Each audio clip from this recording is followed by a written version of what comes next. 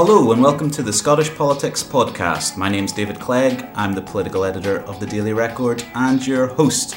I am delighted to be joined by two brilliant guests today. From the SNP, I have Emma Harper, who represents the south of Scotland, and from the Labour Party, I have Neil Findlay, who's a Lothians MSP. We'll be talking about First Minister's questions today, we'll be talking about the ban on vaginal mesh implants, and we'll be talking about, you guessed it, some Brexit as well. But first of all, let's get to know the guests a little bit. First of all, we have Emma Harper. Emma's been an MSP since 2016 and had a very interesting career before entering politics. There was a very interesting feature in the Sunday Mail, our sister paper, recently about her life as a nurse in LA. So we'll maybe talk a little bit about that. And Neil Findlay, who's been in the Parliament since 2011, is the Brexit spokesman for Scottish Labour, so he should be well informed on their position on that. And he's also a close colleague and friend of the Labour leader Jeremy Corbyn. So we can maybe discuss a little bit about how Mr Corbyn's getting on. We'll start with you, Emma. David, could I say, Emma had an exciting life working in LA. I had an exciting life working as a bricklayer in West Lothian. So yeah, well, please don't knock it. I'm one of the few people who's read your book, Neil. So I'm well aware of that background. Emma, could you maybe tell us a bit then about that before you got into politics? I believe it was about 1990 you moved to LA, so it was an interesting time to be out there, I guess. Yeah, absolutely. I had a fantastic time. I moved out to Los Angeles in 1990. I worked in the operating room, liver transplant, trauma, lots of gunshots and stab wounds on a Friday night, Thursday night, and it was a busy time. It was a great time to be on the cutting edge of minimal invasive surgery as it was being developed. So what brought you back to Scotland and how did you get involved in politics and how did you end up here? It was just time to come home. I was missing the nephews growing up, I was missing my mum and dad, and I didn't want to be in America when there was such exciting things happening in politics in Scotland. Okay, so part of the drive back, part of the thing that was pulling you back was the political excitement that was going on at the time. Is that fair? A little bit. I think it was part of the consideration for coming home because there had been a lot of politics in California with Arnold Schwarzenegger, the famous movie star, becoming governor of California. There was issues in politics with George Bush being appointed by the Supreme Court, and so I got involved in America, and that kind of helped raise awareness of what was happening in my own country, and I wanted to be back and be part of it.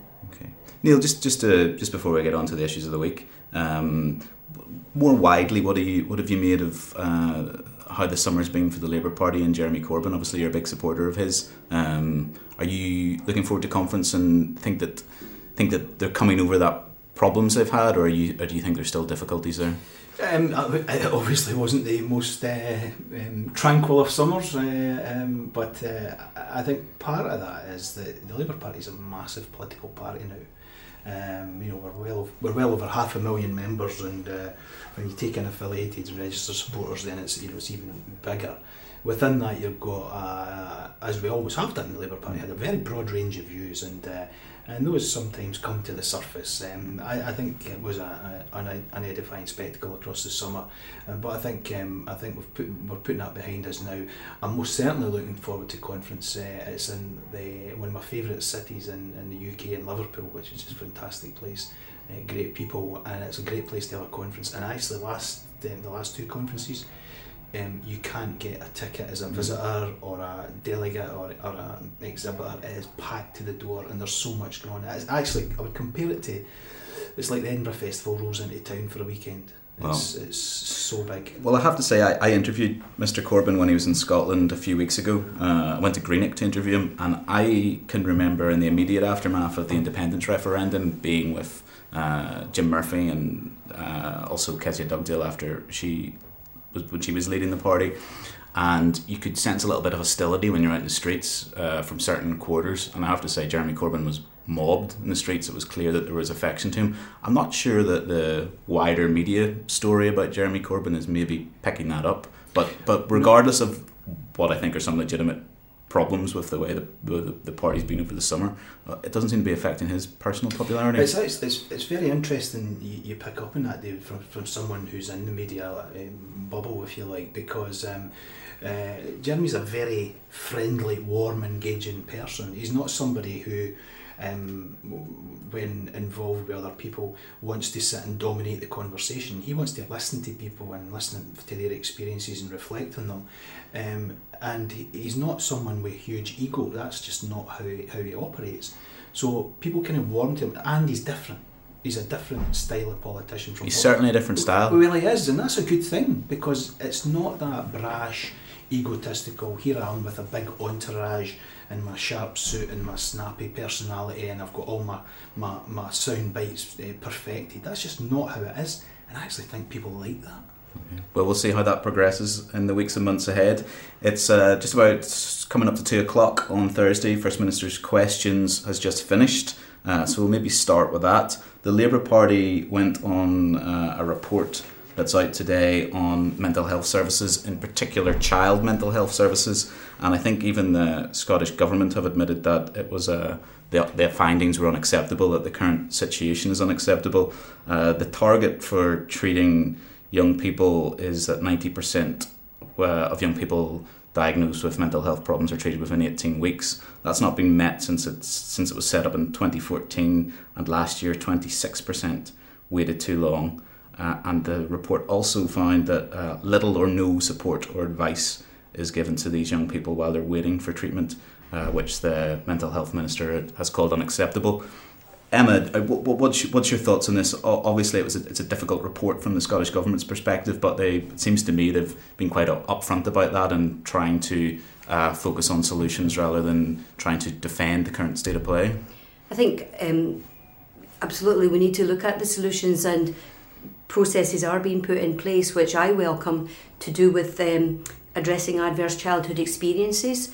I joined the cross-party group for adverse childhood experiences, which was set up by Gail Ross just before recess, and John Swinney came and presented at that group, and there was about 35 people in the room, some of them sharing their own experiences, but everybody had a goal to look at addressing that. And if we can look at engaging with young kids, children, 5-year-olds, way up front, we can help avert issues in the future.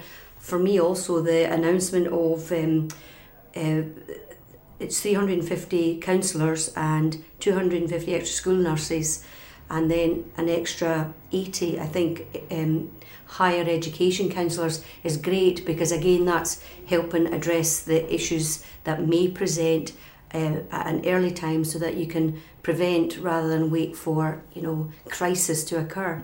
So as a nurse, my background isn't mental health, but we were prepared in certain aspects of our care to address mental health needs. Neil, as a former health spokesman for Labour here, what's your thoughts? Do you think they're doing enough now?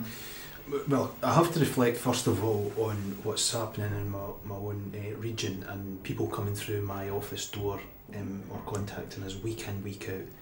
And people are in desperate situations. I mean, really desperate situations.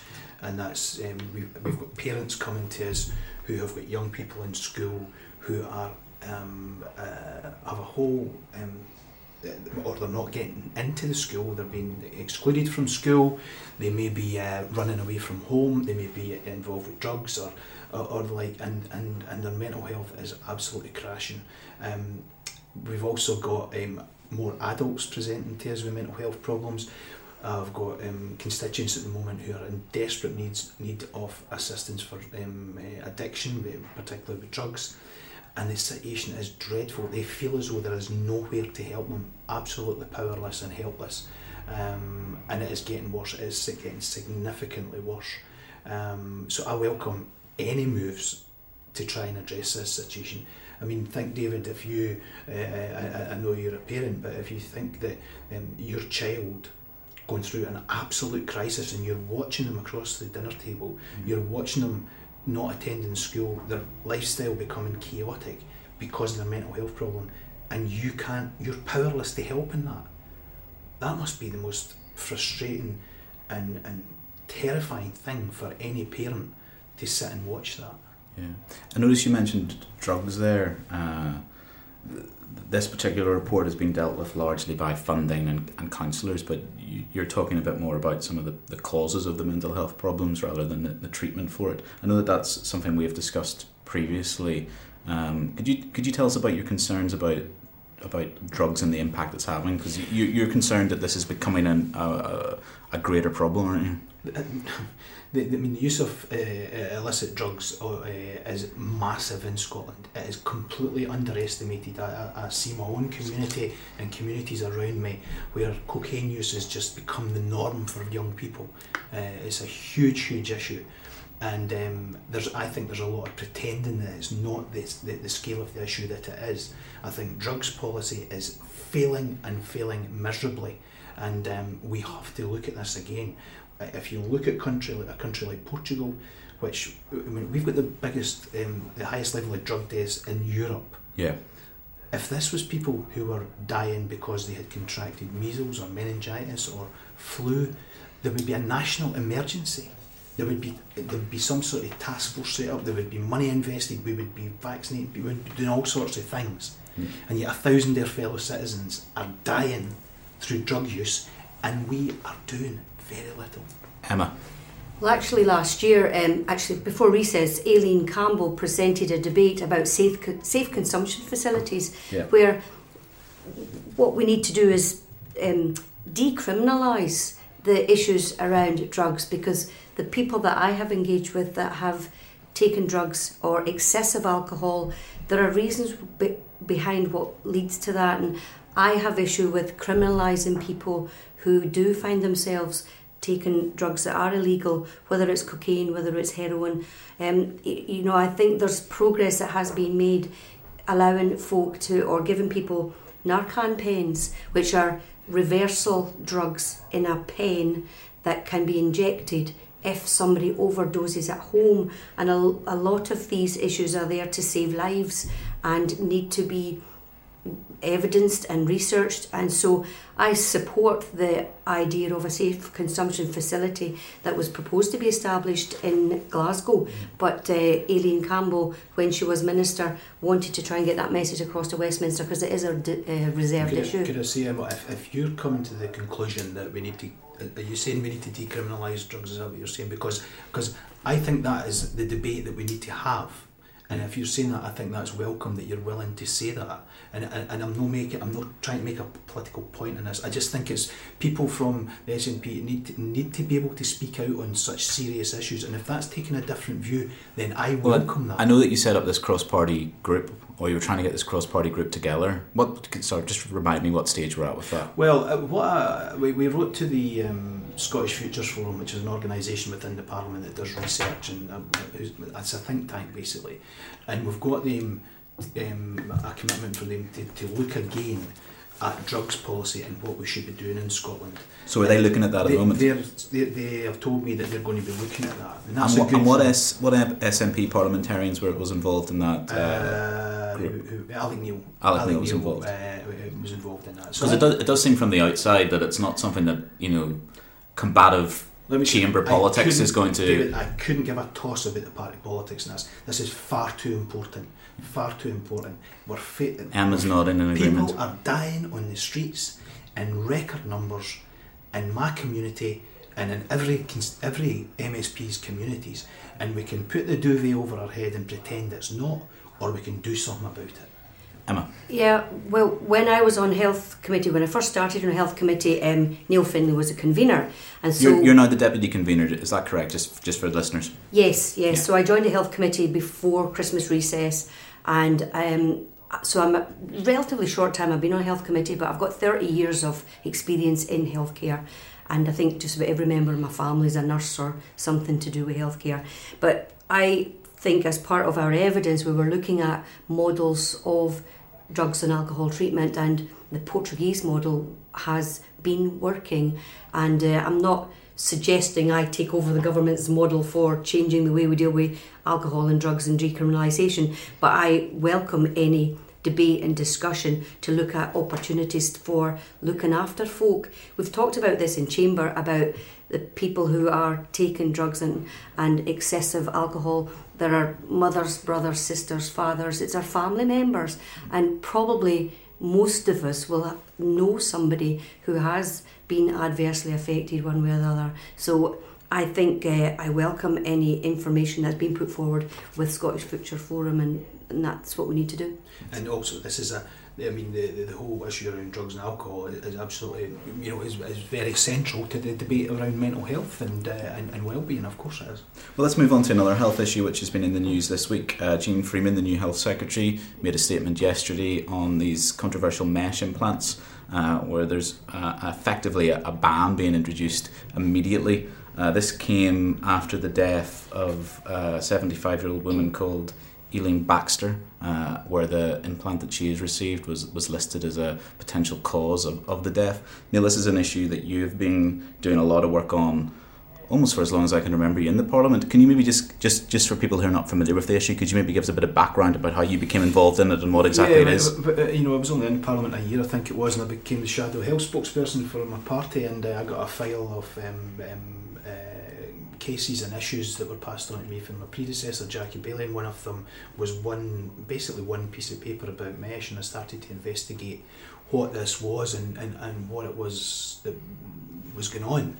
And of course, I have to say, for a big lump of working class bricklayer, talking about women's gynecological problems is not the top of my agenda. So we, both with the women who were obviously very reluctant to talk about a very personal issue, and us, we had to quickly overcome any mutual embarrassment about talking about these issues. And I've been really surprised, quite astonished over the years about how much the Scottish media doesn't want to talk about it. We held press conferences and all sorts of stuff through the campaign, and when I spoke to some journalists, they said, we don't do these type of things. So I'm quite astonished that in 2017, 2018... With some noble exceptions. With some noble exceptions, I have to say, but very few at the beginning, I have to say. However, the women who came to work with us were absolutely superb, and we struck up a tremendous relationship with them, and also from the journalist Marion Scott, who's been dogged in pursuing this, and she has been a tremendous asset as well. I have to say, the announcement during the week, yes, it was progress, but what we've done is we have just moved Scotland to the position where the rest of the UK is. And what we're basically doing is we're halting the implantation of mesh. But ironically, the mesh that contributed to the death of Mrs. Baxter is not covered by this announcement. Why is that? Because the type of mesh that she got was for an abdominal mesh. That is not covered. It's transvaginal mesh that's covered. So Mrs. Baxter, the mesh that contributed to her death, is not covered by this. Okay. Now that in itself is a problem, a huge problem, but effectively what the government has done is caught up with what's happening. So what more would you like to see in that case? My personal view is that this stuff is we should be adopting a precautionary principle, and we should be halting the implantation of all mesh entirely. Yes. Okay. Because is that Labour policy? That's my policy. Okay. Listen, I don't think this is about party political policy or please. This is not. You're in a position to influence the Labour Party's policy. Yes, yeah, absolutely. But I think it's right. We're not talking about. You wouldn't put in your manifesto something that is as technical or as specific as that. Yeah. But I think in general we should adopt the precautionary principle. Now, that does not mean that all mesh that's implanted is bad. That does not mean that. But for these types of procedures where we're seeing more and more numbers of people coming forward with complications based on this type of product, then we're in a very difficult situation if we continue to do that.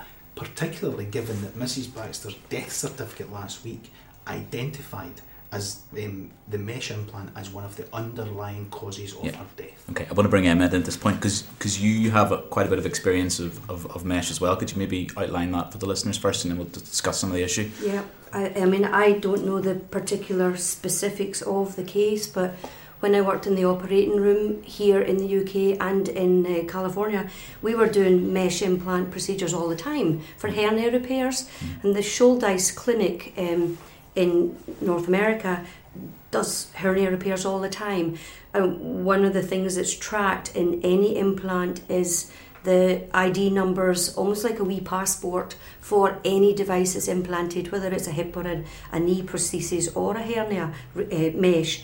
And so we also track post-op infections and different issues that then could be attributed to an implanted device. But there's no register here. Well, it's something, if it's a national register that needs to be looked at, each operating room department has a register of implantable devices, and each person's case notes has recorded the mesh. So if we're looking at a wider traceability approach, if it doesn't exist here right now, it might be a matter of then all NHS boards correlating, gathering, inputting their data, looking at all their implanted devices in one area. We're doing it for other things already when you're gathering data. That's been part of the problem, that we've found it really difficult to coordinate this. I think yesterday's announcement included some sort of register, but in the past there's been no register of devices, and that's been trying to quantify this and trace the people who've had implants to tell them what's happened has been very, very difficult. There are mesh products that are like wide ranging, made by different companies, and some polypropylene implants might have different levels of plastic in them, right? There are some products that are made of Gore-Tex, which is the same. It's the same product that you put a new aorta in when you're taking somebody's aortic aneurysm out. So it is wide ranging. It's quite diverse. There's different abdominal approaches. There's different approaches for ventral hernias versus hernias that are inguinal. So men versus women. So I think we should be looking at maybe a wider opportunity to have a recordable database where we know who's getting the implants, what's happening, what's the traceability, has there been post-op infections, because it's obviously it's an issue that it's new for me coming to this as a new member here, but looking at the incidents and the research and the tragedy of somebody that's had a death because of a device that might be implicated, I think obviously there's something more we can do. Is the health committee still looking at this issue, or is that... Don't know that I'm aware of. I mean, the thing, there was a public petitions committee who were doing their inquiry. Of course, yes, sorry. But one of the things that upset me about yesterday is that we could have taken the steps that Jeane Freeman announced yesterday 4 years ago. And within that period, I would guess we think the numbers are roughly around 1,000 women have been implanted in that 4-year period. That's 1,000 women who I hope all of them are well and will see no complications.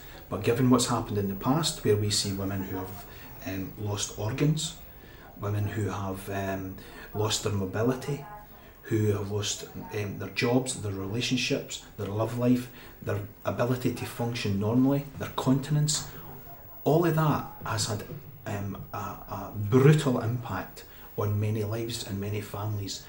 Many of them no longer work, some have lost their homes. This is the extent of this. And we have to say though, if we look across the globe, we are seeing people in the United States being paid out in single cases £30 million. Well, we saw the partner of one of the women in the United States being awarded, I think it was £5 million for an injury that he sustained during intercourse. We've got the biggest class action in Australian legal history.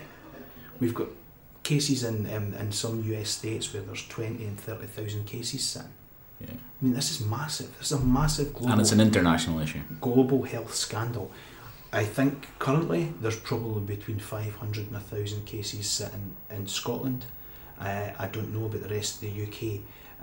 But this is going to be one of the biggest legal cases taken against the NHS. I suppose, Emma, the question then is, what can the Scottish Parliament do? Obviously they're in charge of the NHS here, so that the announcement yesterday and forward from there, what more can be done, do you think, or are we kind of at the level of what can be done from this place? Yeah, well, the Scottish Government obviously are taking the the stance yesterday to halt all procedures, but and that's good, and have people feed into the review.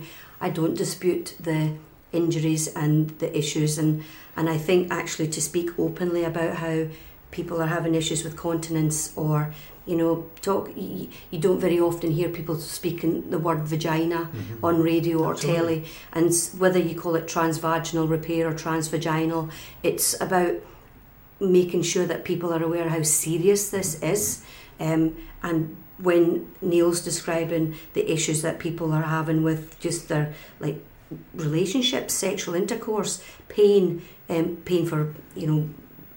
for both people, so that is obviously really important. And if there's 1,000 patients in Scotland that have had these implants since 4 years ago, and it's an international thing, it would be interesting to see how we can progress it in a way where there is maybe obviously engagement, traceability, education, good informed consent, because there are people that CabSec Freeman talked to yesterday that said that she had received letters from people who said it changed their life having the procedure, and they've had no ill effects. Sure. Now that's something that is quite powerful as well. So looking at the evidence, supporting the evidence, making sure the evidence is prepared in a way that we can support everybody as well as the people that have been injured. I want to move on shortly, Neil. If you want to have one final thought. No, just a couple of things. This actually goes to a higher political issue, but this is about the power of very large business corporations exploiting the situation. We've got documents, there's been media stories about this, where corporations were told that this plastic product should not be implanted in humans, and they continued to do that. And these people should be behind bars. Just please don't name any, because the legal budget for this podcast is not particularly great. At that point, I'm just going to move on now, because we're running out of time, but I feel like we should discuss the current Brexit situation. It's been another day with lots going on. We've had more papers about the implications of a no-deal Brexit being released today. We haven't had a chance to see the detail of that yet, and there's a long cabinet meeting about it this morning, and I believe Mike Russell is now meeting with counterparts in the different parts of the United Kingdom. So I think rather there's a lot of detail we'll get into there, but I think maybe what I'm most interested in at the minute is just speaking to both of you about your party's position, what you think is going wrong with where we are at the minute, and what your party would like to see done differently. I'll start with you, Neil, as you're the Brexit spokesman for Labour here. I suspect, like everyone else, you're not overly impressed with the current UK government's steering of this. What do you think should be being done differently? I think, don't want to rake over old ground, but really, from the outset, I think they were pretty clueless and very slow off the mark. We saw a long period of time passing with nothing really happening. And as Brexit Day moves closer, then people getting anxious about what the final arrangements are going to be. And if you speak to business community, if you speak to people in the exporting sector and whatever, they say, just tell us what the hell is going on so we can prepare. Okay. And that's their anxiety. So you wouldn't start here if you could avoid it, but given that we are here, if Labour was to win a snap general election next week, what would they do? Well, we would certainly be opening up those discussions with a different attitude. We see our European partners as our friends, our colleagues, and our partners going forward. And it's in our mutual best interest to come up with a deal that works for them and it works for us. That movement of goods, the sale of goods back and forward, is what keeps people in jobs. It's what pays the taxes that contribute to our economy and keeps the country going. So is the single market not the answer to that then? Well, but you have to respect the referendum, David. We have to respect the referendum. What we've said is we want access to that single market on the same or similar terms, and that's what we've tried to put forward to the government. It's one of the red lines in Labour's 6 tests, and we will pursue that. I think there's a danger if you try to just dismiss the referendum as having not happened. But it did happen, and we have to take that seriously as well. Emma, what the SNP are obviously pushing for single market membership and the membership of the Customs Union. What do you think is the best result that the SNP can feasibly get out of this? A second independence referendum? The best result would be an independent country like any normal country in the European Union, so that we can make the decisions for ourselves and not just have to have a pocket of or a purse of cash given to us. But an independent Scotland in the EU with the rest of the UK out of the EU would pose a lot of challenges. Of course it would. I think, a no deal, which is what Liam Fox is saying, there's a 60-40 chance of a no deal. The First Minister says, okay, the worst case or the worst of the whatever scenario is put forward by this checkers deal that seems to be just different spinning plates in the air, is that we need access to the customs union, the single market. Our farmers are now faced with this agricultural bill that has been presented, and so when we start to dissect that, what does that mean? We've had issues with the trade bill being discussed, and then Brexit this week in Finance and Constitution Committee, where my issue has been highlighting protecting the provenance of the Scottish produce, our beef, our lamb and our salmon, and we're heading into debate chamber this afternoon talking about how fantastic our food and drink story is for Scotland. So I don't want to put any of that at risk. I want to protect the economy of the southwest of Scotland and the South Scotland, the region that I represent. So I think we need to maintain access to the customs union, single market, and we certainly need our immigration a policy to be devolved to Scotland. So, and I would hope that if there was a snap election and Labour won next week, they would support a separate immigration policy for Scotland. Would you?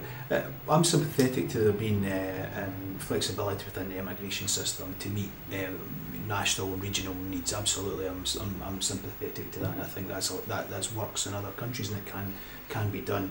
But I think the issue for the SNP in this is that they must be learning that it is difficult to extricate yourself from a political entity without a whole series of problems emerging. We've only been members of the EU for 40 or 50 years, and look at the complexity of that. And yet we've been a member of the United Kingdom for 300 years, and they tell us you can get rid of that in 18 months. Mike Russell told us yesterday we had done all the preparation to get us out in 18 months. And on top of that, the UK market for Scotland is worth 4 times as much as the European market. Why on earth would we want to cause barriers between our biggest market? It just does not add up. The law of the Scottish Politics podcast is all conversations will inevitably come back to Scottish independence, and here we. You started it. I know I did. Do you want to respond to that point briefly, Emma, and then we'll maybe have a final thought on Brexit before we finish? Yeah, I mean, some of ideas that are just in my head, as a new MSP, I still consider myself relatively new because it's been 2 years. But when the Secretary of State for Scotland stands up in the chamber and says, "We are not a partner, we are part of," I thought we were supposed to have an equal say in how do we move forward. The Scottish National Party wants to make sure that the people of Scotland are protected, and I am behind that. I'll stand up for the folk in the south of Scotland as well as the rest of Scotland. So I want whatever the best deal is that we can have that supports our economy going forward in Scotland. Okay, a final prediction then. I'll start with you, Emma. What do you think the ultimate outcome is going to be on the Brexit situation here? Do you think we're heading to a no deal, or do you think that some kind of fudge will be found? I think, first we started with a soft Brexit, hard Brexit, and we are starting to move. One of my friends talks about the Overton window. He says we're starting to move to the point where now it's either a no deal or a crap deal. And maybe I shouldn't have said that word on the radio. That's is that okay? Yeah. Okay, so I worry that they're preparing us for just a no deal.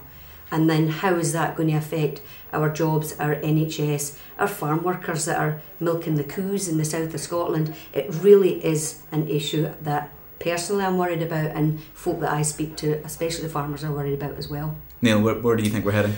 Well, I couldn't help but cringe at the footage yesterday from the European Research Group and their behind-the-scenes photograph that they put out. I mean, it looked like the world's worst pub quiz league team sitting there scratching their heads over what was the actual name of their team.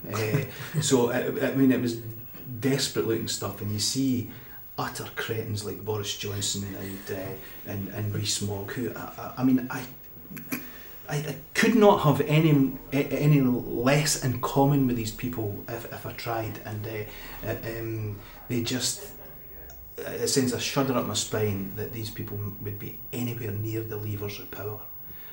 So where will we end up? I desperately hope that the proposals that May puts forward are so unacceptable to the Tory party that they are willing to, I think they are willing to do anything. Remember, they've been at this war for 40 years.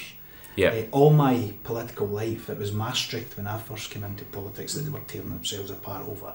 They've been at it all my political life.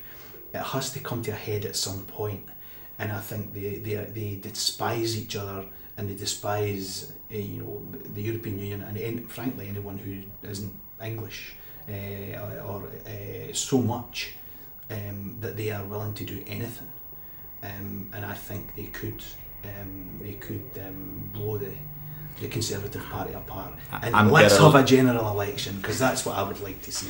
I should say that there's no Brexiteers on the panel, and they would probably dispute the allegation that they hate everyone who is English. But on that note, I would like to thank you both for joining me. It's been a really interesting discussion. We'll be back next week, and thanks for now. Cheers.